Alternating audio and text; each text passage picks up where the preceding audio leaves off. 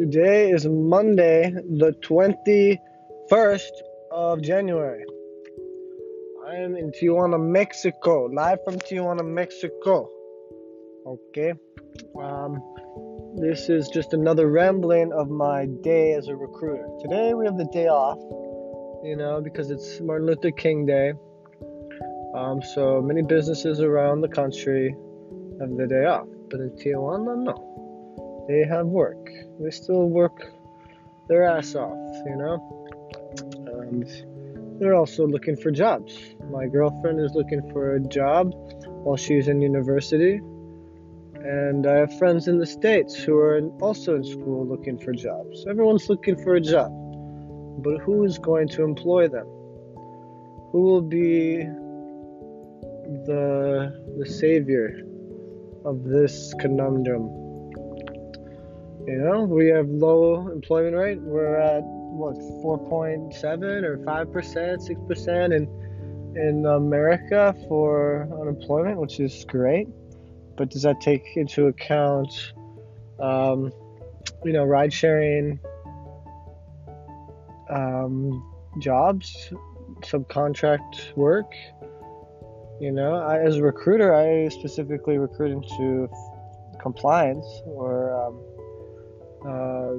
regulated industries, but I primarily focus on fintech, payments, and MSBs, and the scene in Mexico for fintech is quite sparse. There's not too many startups. There isn't a culture for innovation. That's predominantly because of the extraction of wealth that is taken at such a high level, and the president. I see a lot of memes, quite frankly, which is honestly it shows kind of the humor of the culture and how people really view things. And there's a comment about the president giving away the presidential plane, as some sort of gratitude or something, but the Mexicans obviously saw right through it, and it was just like, oh yeah, if I got the plane, this is what I would do. And there's just like jokes about that. It's quite funny because it's like, how realistic is that? What kind of dumb answer to poverty and to people's problems is some luxurious plane, right? But anyways, to go back to my work and back to San Diego quite immediately. San Diego is just a city in California, right? A lot of technology is there. I've been to San Francisco, LA, and California is the big hub for fintech. England is also a hub. I see a lot of innovation taking place. And to give you an update, I heard about this planned acquisition from Visa. It's quite interesting. It's the underlying technology, the APIs involved in innovating new financial payment infrastructure, ecosystems, and MasterCard is they're ahead of the times in this case, and it might be a reason for Visa to get back in the game, back in the competition. It might be their answer. So it's quite a big bet. $5.4 billion is a lot of money. It's a lot of confidence in the company. So it says a lot, because I think their previous valuation was half that. It's 2.15 or something. And so to make it relevant, payments is changing.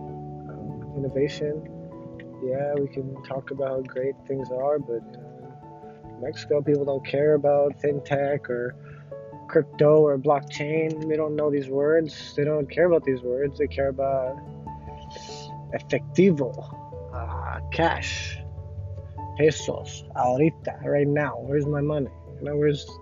Where's the change? Where's the change right now? We see broken roads that need to be fixed. that they're not being fixed because of the extractionist government. They want solutions, which involve capital, and they don't have the capital, and so it kind of has to come from a high level. And so we talk about Africa leapfrogging from desktop communication straight to mobile um, applications with internet infrastructure. And so they're one example. In Mexico and Latin America, South America is they're doing similar things because they don't need to develop the infrastructure that America has with its history. And so I guess what I'm getting at is that there's a lot of need for these technologies, and so there's not much that is being done to really to spread it around. What will people do? What will these people of innovation do? Will they concentrate their wealth and extract more resources? And capitalism is a subjective thing. There's a lot of opinions on the word itself, but what is really important is equity and fairness and treatment for all that people that have opportunities. And capitalism can provide that, and capitalism can extract that. And everyone wants the best for themselves and their family. Sometimes it means desperation. A lot of people I've experienced firsthand some desperate moves by people trying to provide for their families. They mug people. They almost mugged me. They almost extort me.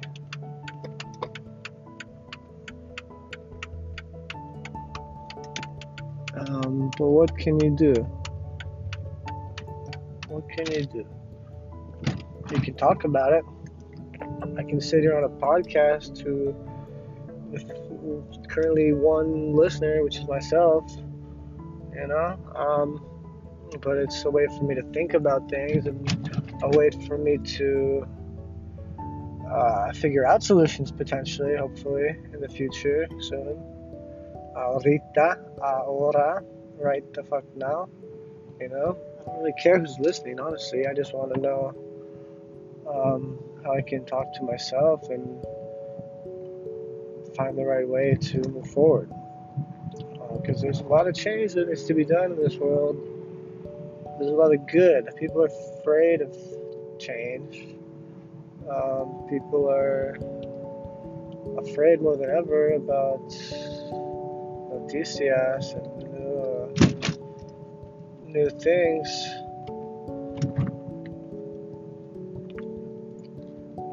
But there's a lot of opportunity to change the world, and I think money is a means to do so. And we will see what happens in the next few years, but I want to make my mission to be a part of that. I want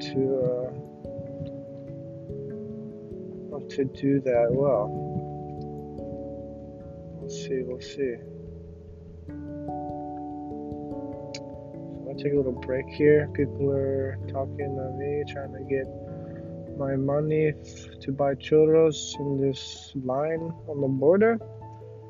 I'm totally for the hustle, but you can't help everyone. I'm looking at 50 people are now trying to sell different things, and everything looks cool, but I can't buy it all.